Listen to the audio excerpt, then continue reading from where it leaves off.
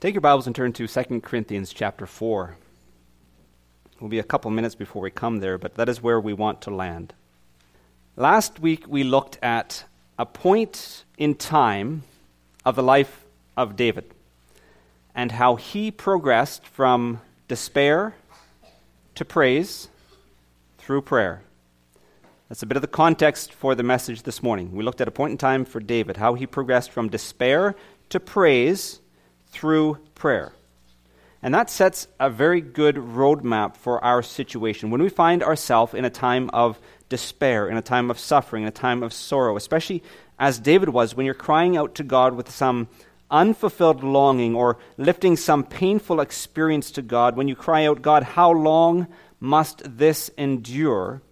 There is a process to get from that position to praising God. Prayerfully, you are praising God in the midst of it. But we saw from the life of David that he went from incredible despair, where he cried out 4 times, God, how long? How long will you forget me forever? Lord, how long will you turn your face from me? He cries these intense, agonizing cries. And then he works through, he prays, particularly he asks God to enlighten his eyes, and we see his attitude turn to one of praise. And as I was sharing that message last Sunday, I had a couple of recurring thoughts. Sharing a message 3 times in one day, we'll probably do that. The first thought that I had was I'm probably focusing too much on the despair and not enough on the praise. I tend to do that. The despair of David is so relatable that it's easy to get caught there. The other thought that ran through my mind, and I even quoted it a couple times, was a verse from 2 Corinthians chapter 4.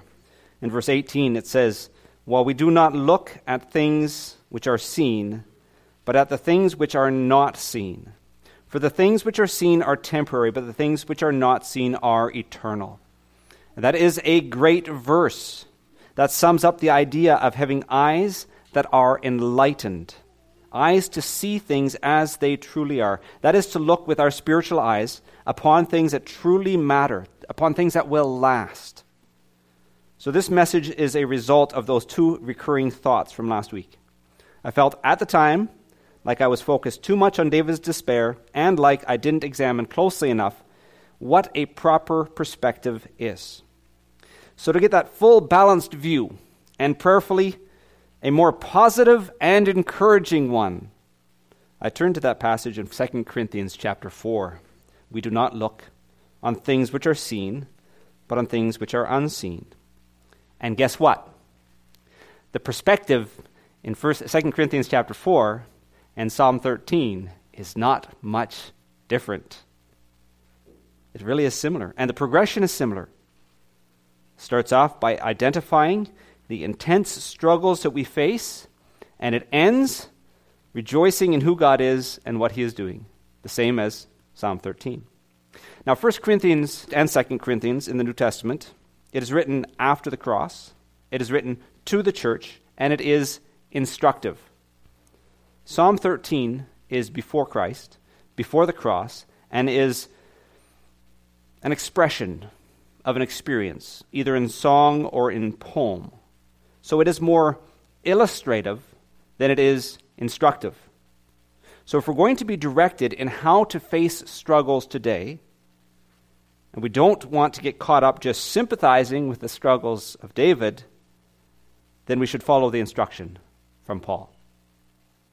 So having said that, 1 Corinthians chapter 4, we are going to kind of break into the middle, otherwise the passage would be too long, but we're going to read from verse 7 through to the end of verse 18. Let's go to the Lord before we look into his word. Heavenly Father, we thank you for the privilege that it is to hold the inspired word of God, that this is not man's thoughts, but this is your thoughts toward man. We thank you that by your Holy Spirit, you moved in the Old Testament and the New Testament godly men to write what you directed them. Thank you that it is your revelation. And Lord, this morning we submit to your word, and we ask that by your Holy Spirit you would enlighten us. You would give us eyes to see the truth and to convict us and to challenge us and to encourage us in that. And give us a will that is pliable in your hands, that we would submit to you and to all that you call us to do, to the attitudes that you call us to have, and the actions that you call us to do. Lord, may in this time in the reading and the meditation upon your word. Lord, may you be glorified and honored. For we pray this in Christ's name. Amen. 2 Corinthians chapter 4, verse 7. But we have this treasure in earthen vessels, that the excellence of the power may be of God and not of us. We are hard pressed on every side, yet not crushed. We are perplexed, but not in despair, persecuted, but not forsaken, struck down, but not destroyed, always carrying about in the body the dying of the Lord Jesus, that the life of Jesus also may be manifested in our body. For we who live are always delivered to death for Jesus' sake, that the life of Jesus also may be made manifest, or may be manifested in our mortal flesh. So then death is working in us, but life in you. And since we have the same spirit of faith, according to what is written, I believed and therefore I spoke, we also believe and therefore speak, knowing that he who raised up the Lord Jesus will also raise us up with Jesus, and will present us with you. For all things are for your sakes, that grace, having spread through the many, may cause thanksgiving to abound to the glory of God. Therefore, we do not lose heart. Even though our outward man is perishing, yet the inward man is being renewed day by day. For our light affliction, which is but for a moment, is working for us a far more exceeding and eternal weight of glory, while we do not look at the things which are seen, but at the things which are not seen. For the things which are seen are temporary, but the things which are not seen are eternal. May God bless to us the reading of his word this morning. As I was reading that rhetorical question, but were you encouraged or were you discouraged? Were you encouraged at the beginning of it, or discouraged at the beginning of it and encouraged at the end of it? Are you thinking about verse 18? So as I'm reading, we are hard pressed.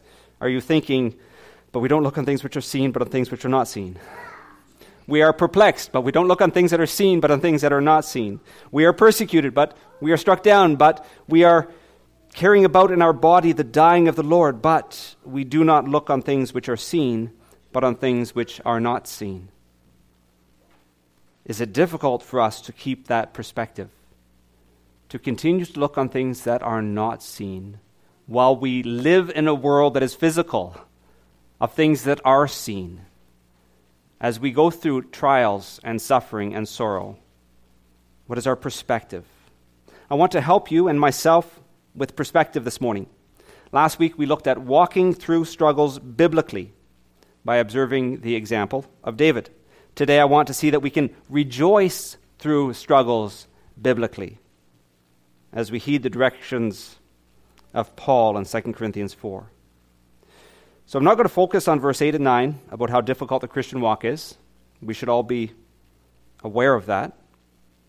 We all know it's not easy, and as long as we are intent on living for Jesus Christ, there will be opposition. This physical life will be full of difficulties. How then can we rejoice in it? How can we not just bear this burden, but actually rejoice in it? How can we rejoice in our suffering or in our struggles? The answer to that question is simple. The process is not. The answer is simple, though making it a reality is intensely hard. And please don't think that as I show just how simple the answer is, that I'm saying accomplishing it is going to be easy. Please also don't think that as I say the answer is simple to this, that I am downplaying your struggles.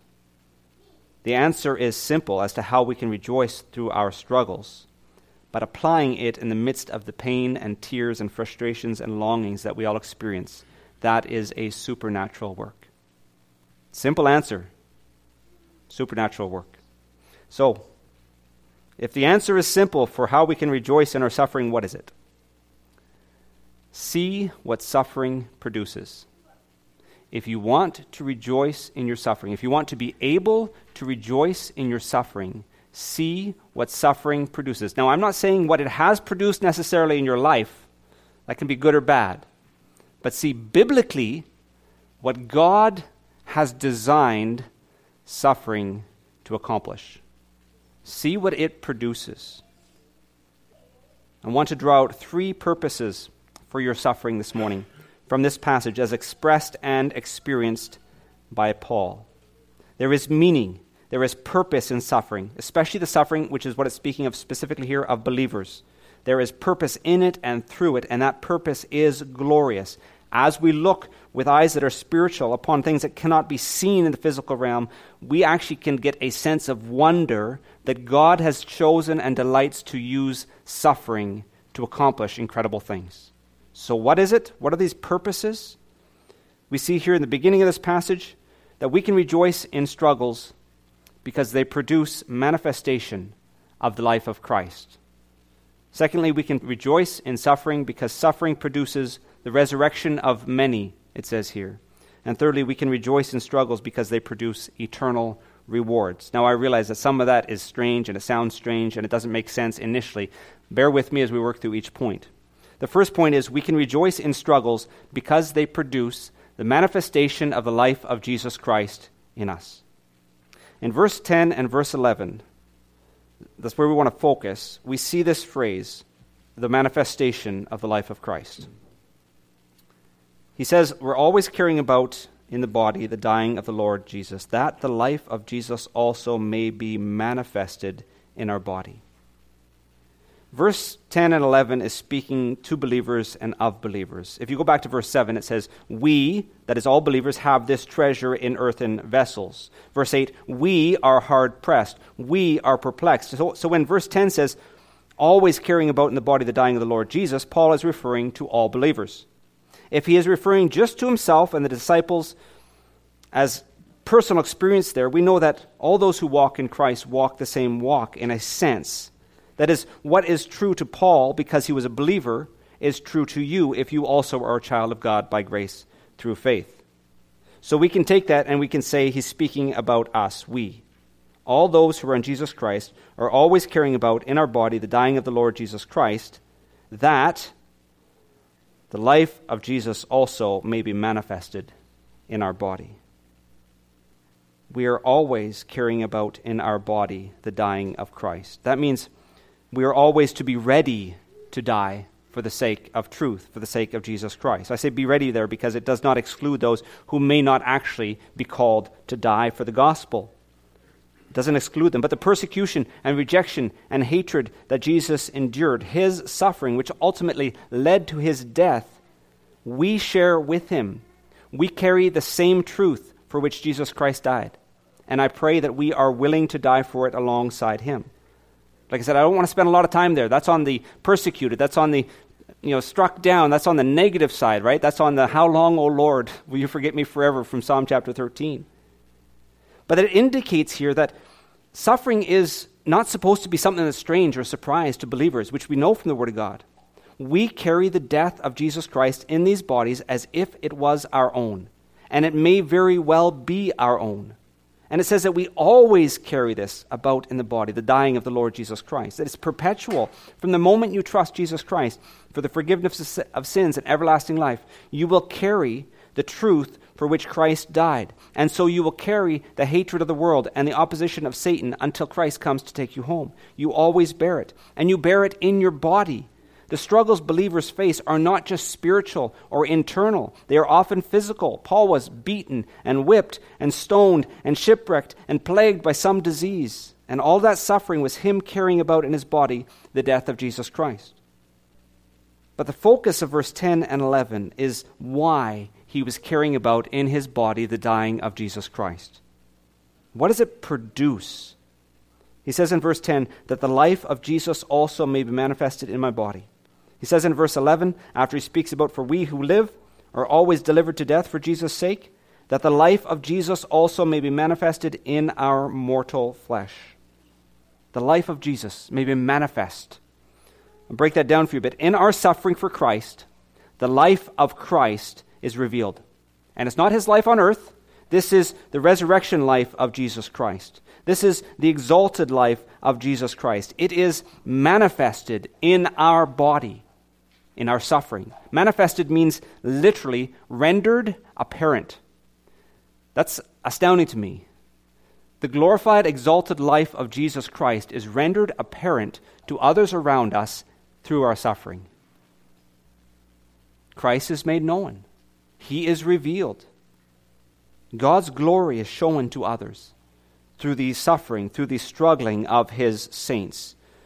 God's glory is shown through your rejoicing in struggles, and through your perseverance in struggles, and through your joy in struggles, and through your peace in struggles and suffering.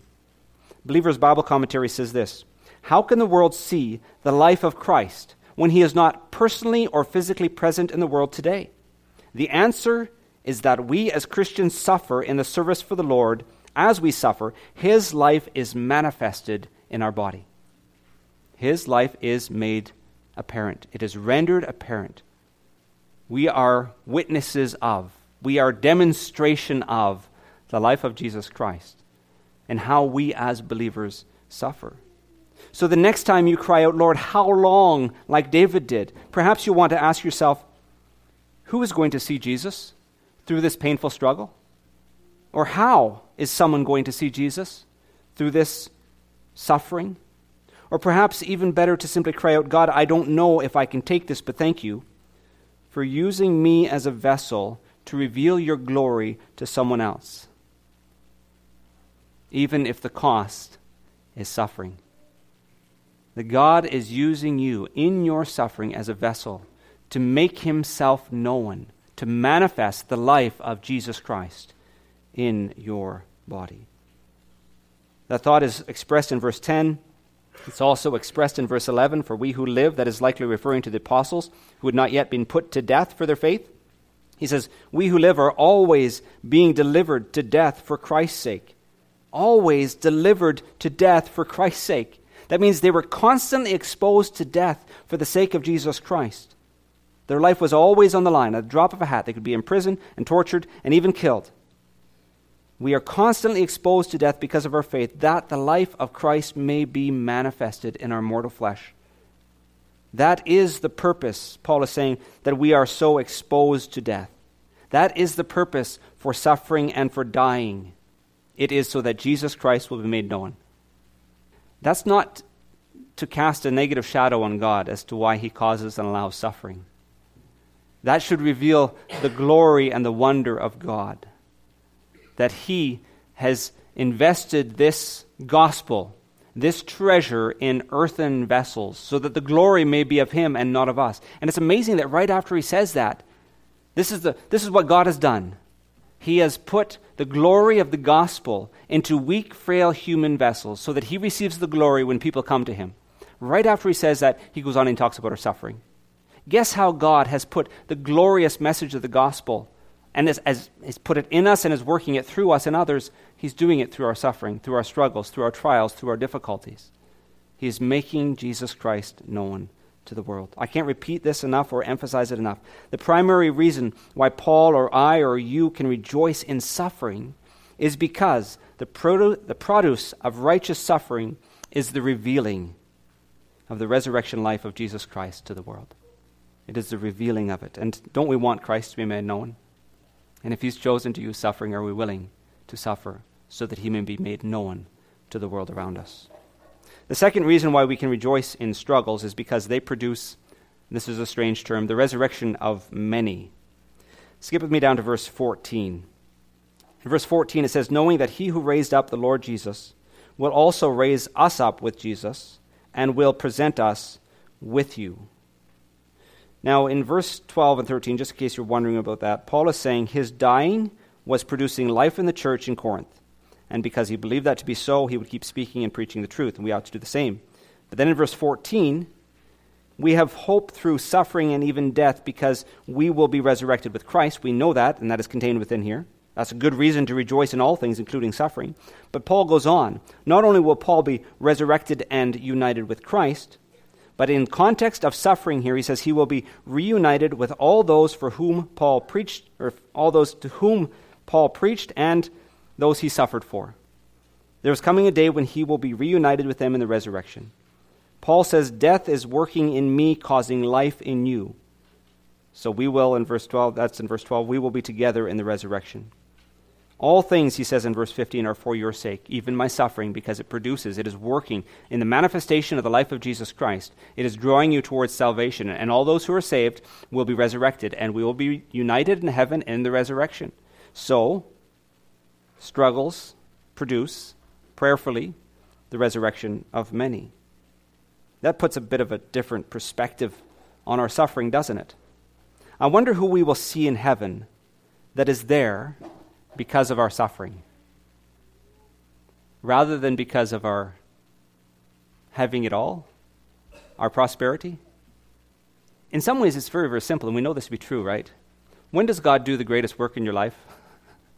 When all is well, or when all is horrible? Externally, physically. Yes, we're not looking on those things, we're looking on spiritual things.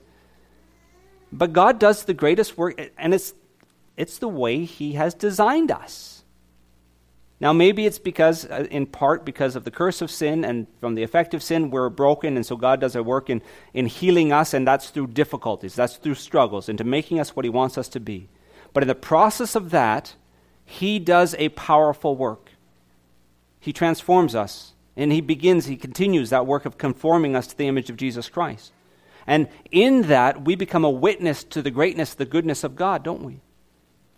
I pray that we do, that we reflect Jesus Christ, that we manifest Jesus Christ. And I don't know if it's an unfortunate reality, but it's just a reality, that we manifest the life of Jesus Christ in sufferings way more than we do in good times. Too often that is the case, for myself anyways. We make Christ known. One of the products of suffering is the manifestation of Christ. And one is the resurrection of many, because of the salvation of many who have seen the manifestation of Christ in us. In this process of suffering, we also see a bit of a subnote there. This suffering that results in the resurrection of many. We also see that grace is spread to many and thanksgiving to God abounds. Those are in verse 15.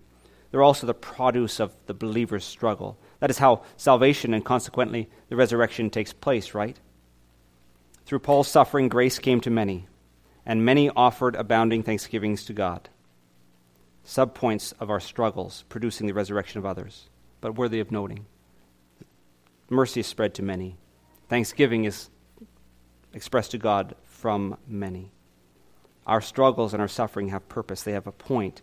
They have reason. And because of that purpose, and because generally the produce of suffering is so infinitely great, we are able to rejoice in our suffering. We're able to rejoice in our struggles. The third reason, or the third purpose, or produce, I should say, from struggles is eternal rewards. Now, we know that the manifesting of Christ in our mortal bodies and the salvation and resurrection of the lost are such magnificent rewards in themselves that we do not need anything else to cause us to rejoice in our struggles. Just those two things, that Christ is made known and that many will be saved and resurrected. That's all the cause that we need, and yet God gives more cause as well, as He always does. He gives abundantly. Not only can we have joy in suffering as we see it produces the manifestation of Christ and in part produces the resurrection of others, but it also produces actual eternal glory. Verse 17 says, "Our light affliction, which is but for a moment, is working for us a far more exceeding and eternal weight of glory." Our affliction is working for us. If you didn't believe that in regards to the manifestation of Jesus Christ or the resurrection of others, it says it right here. It is working for us. It is producing something. It is investing in something. It is accomplishing for us. And it has eternal rewards. It is a sacrifice that we have the strength through Jesus Christ to bear that invests in this reward that is to come, this eternal reward. It is working for us. And this glory that is to come is a heavenly glory. It is all the splendor and beauty of being with Jesus Christ. This is the reward for those who suffer for His name. This is what it is producing, eternal rewards. All the splendor and beauty of being with Christ, face to face, experiencing fullness of joy and peace and love forever. It is a glory of what God has prepared and provided eternally for believers. It is the glory of the heavens and the riches of God in Christ Jesus to us. It is the glory of the sufficiency of God towards us. It is the glory of the artistic and creative genius of God, this eternal weight of glory. This is what is laid up for us. This is a produce of suffering. The idea of weight of glory has to do with the immense value of it. It is weighty. The closest thing we can come to that is the expression, it's worth its weight in gold. an eternal weight of glory. We suffer now in anticipation of the glory to come. Our light and momentary affliction is working for us this glory to come. It is producing it. Does that make sense? Suffering is not just here to be borne, to bear up under. It isn't just something that is to be put up with or tolerated. It has purpose for the child of God. It has meaning for the child of God. It is good because God is working a powerful work through it and in it and beyond it. God is taking your suffering and is in it producing the manifestation of Jesus Christ, the resurrection of many, and eternal rewards that are beyond words. So we rejoice.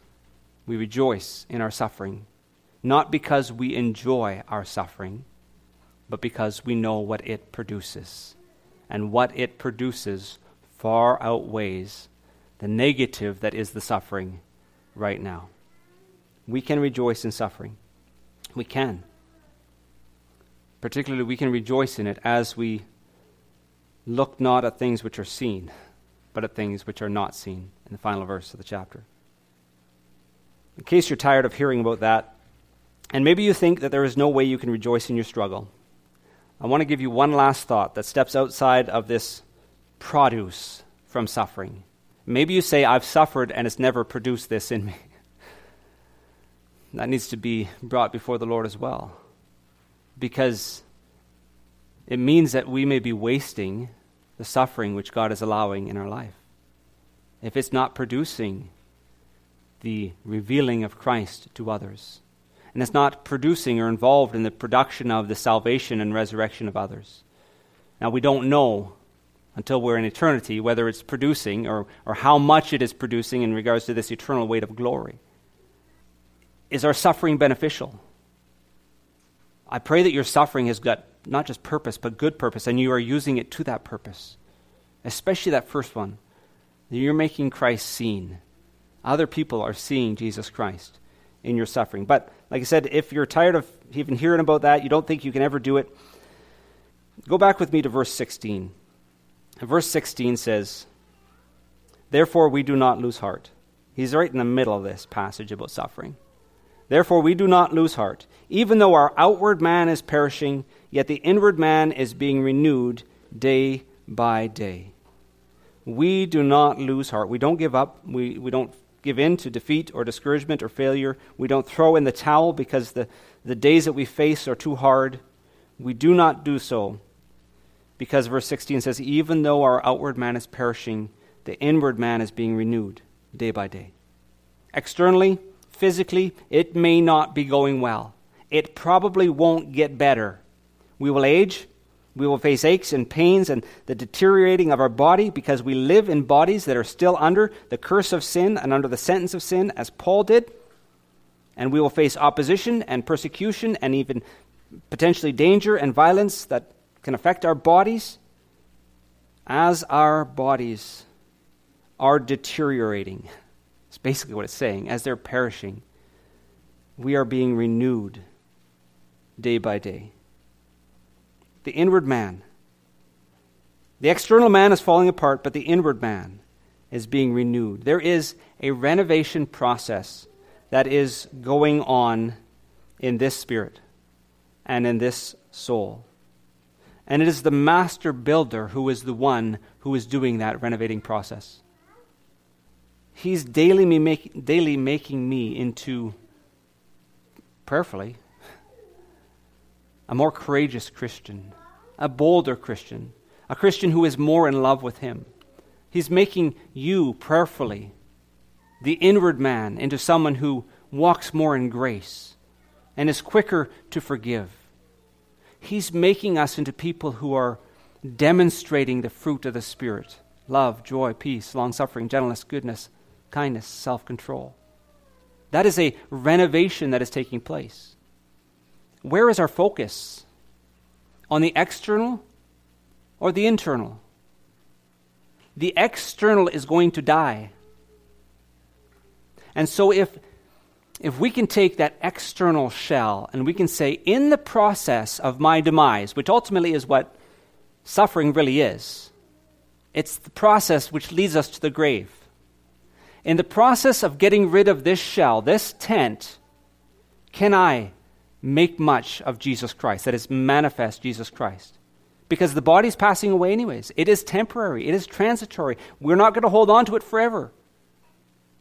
The soul, yes. And we are being renewed day by day in it. But in the process of this, of dying, can we use what God has given us to make much of Jesus Christ, to manifest Him to the world around us, to be an element, a part in the salvation and ultimately then the resurrection of many around us? And can we not use these physical bodies that God has blessed us with to build up for ourselves, to create for ourselves an exceeding, an eternal weight of glory? And in the meanwhile, as we're using those bodies for that, having our soul renewed, made better, recreated, fashioned according to His will. It reminds me of that children's song, He's Changing Me. That's not external. Guess what? Your body's dying. But internally, He's changing me, my precious Savior. I'm not the same person that I used to be. Sometimes it's slow going, but there's a knowing that one day perfect I will be. Daily, He's doing this. Day by day, we are renewed. So the child of God, by grace through faith, I would encourage you, don't just walk through your struggles biblically, though that is certainly a first and a good step, but rejoice through your struggles biblically as you see what God is doing through them and will do through them and delights to do through them. That He shows Jesus to others, that they contribute to the salvation and resurrection of others, and that your suffering is producing an eternal reward. And even when you don't feel it possible to rejoice in them, submit to God. Trust Him to renovate yourself internally, daily.